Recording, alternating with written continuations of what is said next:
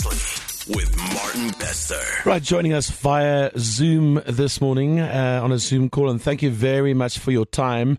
The firstborn son of Pablo Escobar. We'll tell you more about the book in a moment as well, and his art. I know you're busy painting at the moment. So thank you for joining us, Roberto Sendoya Escobar. I'm going to get right into it. I want you to share with us how you found out, in that moment you found out that Pablo Escobar is your father. When I was 24, there was no internet. So we didn't know what was going on in the world. My adopted father, the MI6 agent, he rings me up and he says, look, son, we're going to have a chat. So 24, right? I'm thinking, I knew I was adopted. I knew I had a weird life as a child because I had all these bodyguards. There were guns everywhere and violence and all sorts of stuff. And this other guy who used to put his arm around me and say, my son, remember you're an Escobar. Who the hell's this guy, So at this moment, I know he's my adopted father, but that's all I know.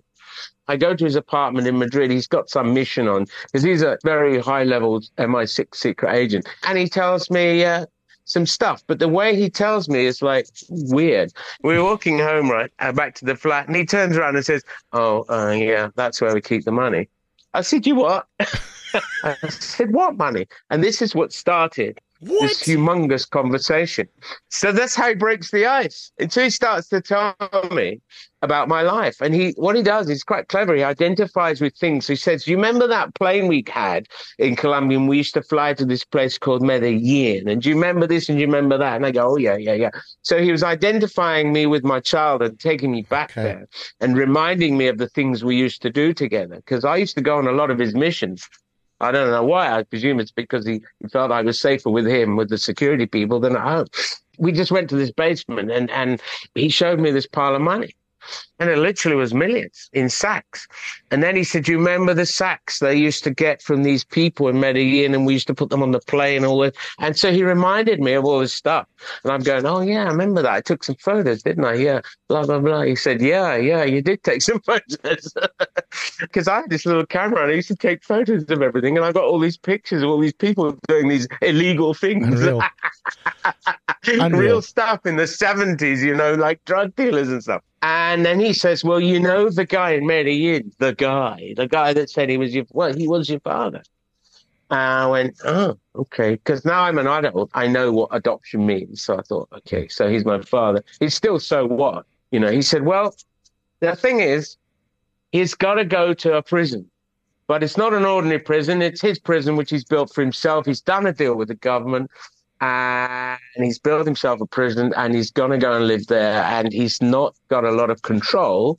You have a half brother and you have a half sister and their mother, who he's married to, have had to run off to Germany, but Germany won't have them. So now they've got to go back to the Intercontinental Hotel, which is where you used to live when we took you from the orphanage. You remember? It used to be owned by the Colombian government, that hotel. It's now the Intercontinental, which you can go and stay in Bogota. But there are a couple of apartments at the top, which are owned by the Secret Service. And that's where you go if you need to be safe, like a safe house. And that's where he gets the phone calls from our father, and that's where he gets tracked and they find him and all that stuff. But it is in that pivotal moment where, although he's still alive and he's in this prison, and it's not really a prison, it's basically a lap dancing club, private lap dancing club for him and his mates. He's in a situation where he can't properly control what's going on. And the cartel's falling to pieces. All the rats are running off the ship. He said, because he's your father, you naturally had protection, but now you haven't. So I'm going to have to put special forces security at your house. So when you go down to Soto Grande, where I used to live, you better phone your wife tonight and tell her that there's going to be some armed guards at your house. Now, to me, armed security is like nothing because I grew up with it all. It's fine. But to my wife, who was born in Oxfordshire in England, was like, what the is this all about? It's all like quite weird. It changed your life in that moment, but also your siblings, your half siblings. Because now they obviously also found out that there is an elder brother. Are you guys? No, they didn't. No, they didn't know there was an elder brother then. No. When did they find out? They found out when I published the book. Oh, And how did they take that? Do you speak to them? Very, very badly. Oh.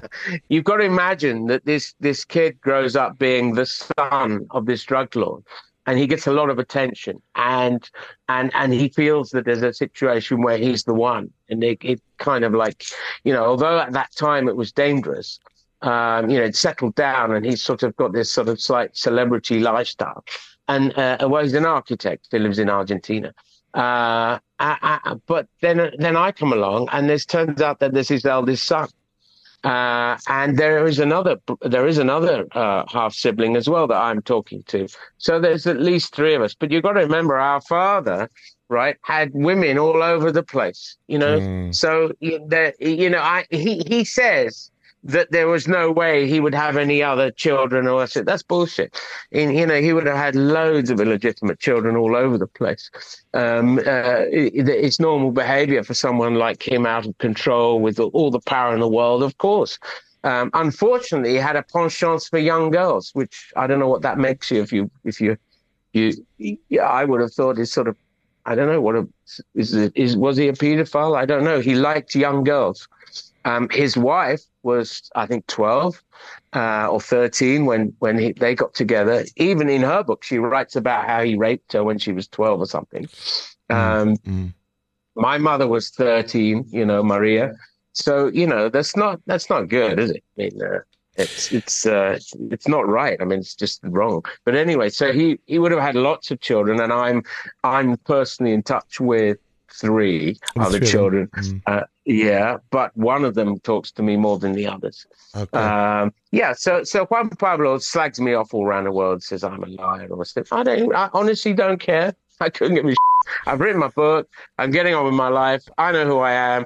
I had a high court judge look at my paperwork to make sure that it's all okay. Sure. None of the siblings, including Juan Pablo, none of us have DNA samples compared to our father. And I'm working on that at the moment. I put a sample into my lawyers, and we'll see where that comes from. But it doesn't matter. I have protocolized birth certificates, which are legal tender, and I can demonstrate who I am. So I don't have a problem with that. And of course, once you put all the pieces together, and you can see that there's not an issue. I mean, these people were quite clever. They changed my birthday. They did all sorts of stuff to try and alienate me from my real heritage, because to protect me.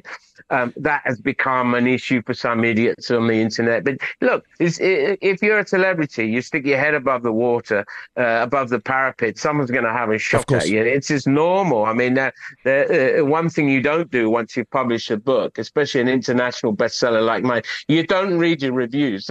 Did he say something to you that you remember to this day, that stands out for you more than anything else? Yeah, of course. I mean, I remember I had my own bodyguards with the De La Rue, which is a British security company, and they were all special forces. So they were crack shots, and they were hard cases. They were proper security people. And there were meetings, and then there were meetings. There were official meetings where we used to meet at the Intercontinental Hotel in Medellin on the hill. That's on the top of the hill. It's a lovely hotel, still there. And every year they used to have the swearing of the allegiances of the Dons. So, all these people would queue up, and it was basically a big mafia meeting, and all the families would go. It's a big family thing. And I used to go with my bodyguards from our table and go and sit at this other table. My father didn't smoke, my adopted father, but my adopted mother smoked, and all her friends smoked. This is the 70s, right? Everybody smoked. And so I knew what cigarettes smelled like. But these guys smoked cigarettes that smelled different.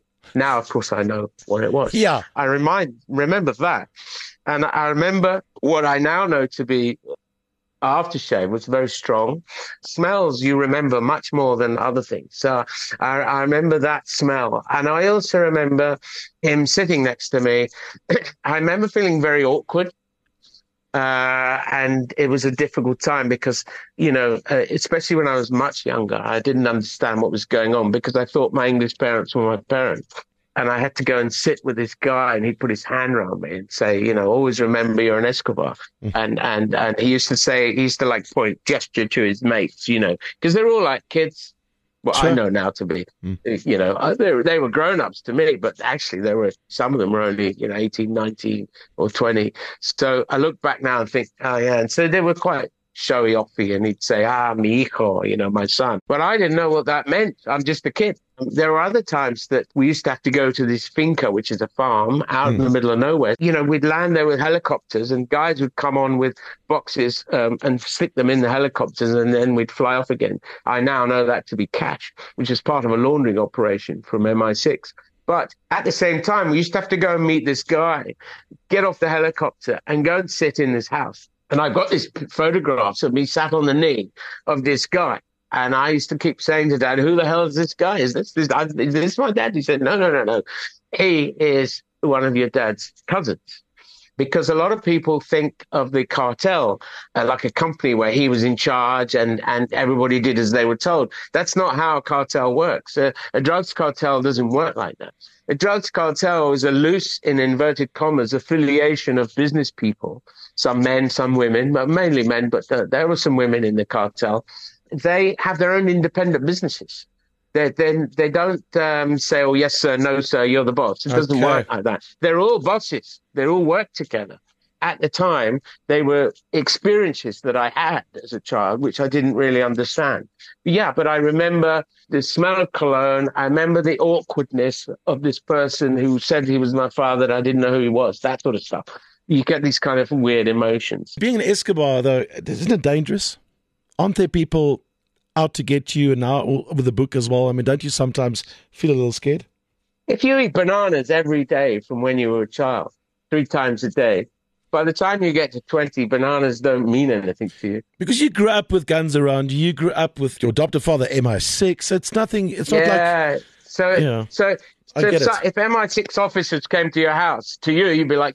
I would. To me, it's like, well, I just invite them in, have a cup of tea, and let's have a chat. I get it. That's the way it is for me, and I just don't have a problem with it. I get death threats, but man, they're by email and they're pathetic. Really? Well, what are you going to do? Bring it on.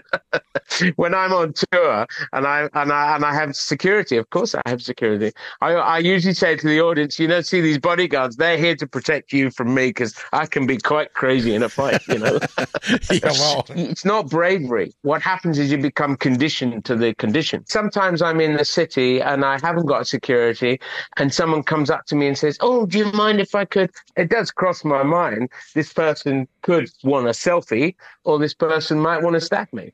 I mean, I don't know. So I have to just think, I don't think about it. I just do the selfie. So this book talks about my life as a child. This book talks about the secret operation with MI6 and the CIA and all the rest of it. And it tells everybody that Narcos didn't quite get it right, and it wasn't the Americans that this and that, la, la, la, la, la. And also, the book reveals other things. So, for example, my adopted father's handler is a guy called Sir Arthur Norman, who's chairman of De La Rue, the British Secret Service and printing and all the rest of it company.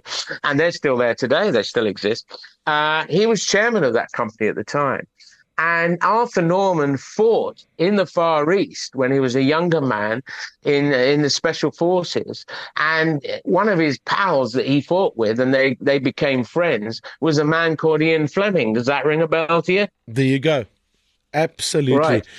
Okay, so they were buddies. And when you see in Dr. No, Bond comes in and he comes in and there's a woman typing. And he throws his hat on the hat stand. Yeah. And she says, M, we'll see you now. And he goes through the padded door into a room where he receives his mission. Yeah. And it's an oak paneled room. Well, that room and that situation, when Ian Fleming wrote that, is based on very much like the office that I used to go to, where my adopted father would go through this padded door exactly the same, and Sir Arthur Norman, who in the film is M, he in real life was an MI6 handler, a boss. And he recruited police officers and people from the army and sent them all on these missions. And one of the missions was to send Patrick Whitcomb to Colombia.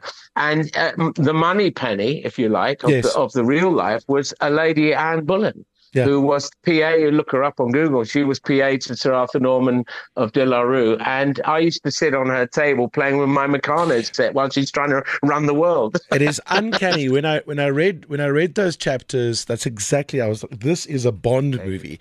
When your adoptive dad, when Patrick goes in and the room changed, I think the curtains were drawn or something, it goes all dark, the video comes in, and then he gets his mission, and he gets told a little bit about it, and he was sent on the mission with a assistant. Didn't the mission also have some kind of code name that meant peach? Or what was it? Yeah. Operation Durazno. Durazno, which is Spanish for peach. Spanish for peach, because it's sweet and soft on the outside and a tough nut to crack in the middle. But this operation lasted a long time, and the operation was an operation to infiltrate, which is what they do today. That's what Ukraine's all about. It's to infiltrate a country, take over the monetary and political system of the country, control it, and then, of course, find out where all these dollars are disappearing to, because the American economy is missing dollars. And so this took a long, long time. And they set up this armored car business. And my adopted father's MO was always to set up an armored car business in whatever country he was operating in. And he'd be MD or whatever of the company, and the armored car service would be printing the banknotes, transporting the money. So they knew where the money was being hidden. It ended up all in Panama. And then the Americans invaded Panama. It's all part of history. And they got hold of Noriega. They got all their money back, and off they went. And that was the end. Yeah. And they killed off the boss guy, tracked him down and had him killed off because he had too much control over the countries. They did the same with Saddam Hussein as a good example. Yeah. They supported him, financed him, because they wanted to beat up the Iranians. And then when he got too big for his boots, there you go. My gosh, it's all politics. It's just all politics. Yeah. That's all it is, controlling the world. That's what's happened with. They wanted to bring down Russia, so they thought we'd start some trouble in Ukraine. That's all MI6 and CIA, get people to fight each other. And then when these people get too big for their boots or they're no use anymore, they get taken out. I mean, I promise you now, within 6 to 18 months from now, the president of Ukraine won't be there anymore. And because he'll be no use to the Americans anymore, so they get rid of him. And that's a prediction from me, you can see. Sure. Wow. Very, very insightful read. What a story. And thanks for sharing it with the world. And what an absolute honor and privilege to chat to you, Roberto. I really, really enjoyed it. Thank you very much. Amazing paintings. Cannot wait. You can buy one of these if you save up a bit. You can buy one. The rand is not as strong, my friend, but I wouldn't mind. I have a special. I'll sell you one. Oh, will you? Good price. Yeah, well, if any one of your listeners want to buy this one, it's for sale. But I won't finish it for another month or so. Oh, that is beautiful. That is so, so beautiful. So keep painting. Thank you. Keep telling the story. Yeah. And I thank you for your time. I really do appreciate it. That was just incredible. You're more than welcome. Thank you very much, Roberto. All the best. Cheers. Bye-bye. Hasta luego. Breakfast with Martin Bester, driving you to work every weekday from 6 to 9 a.m.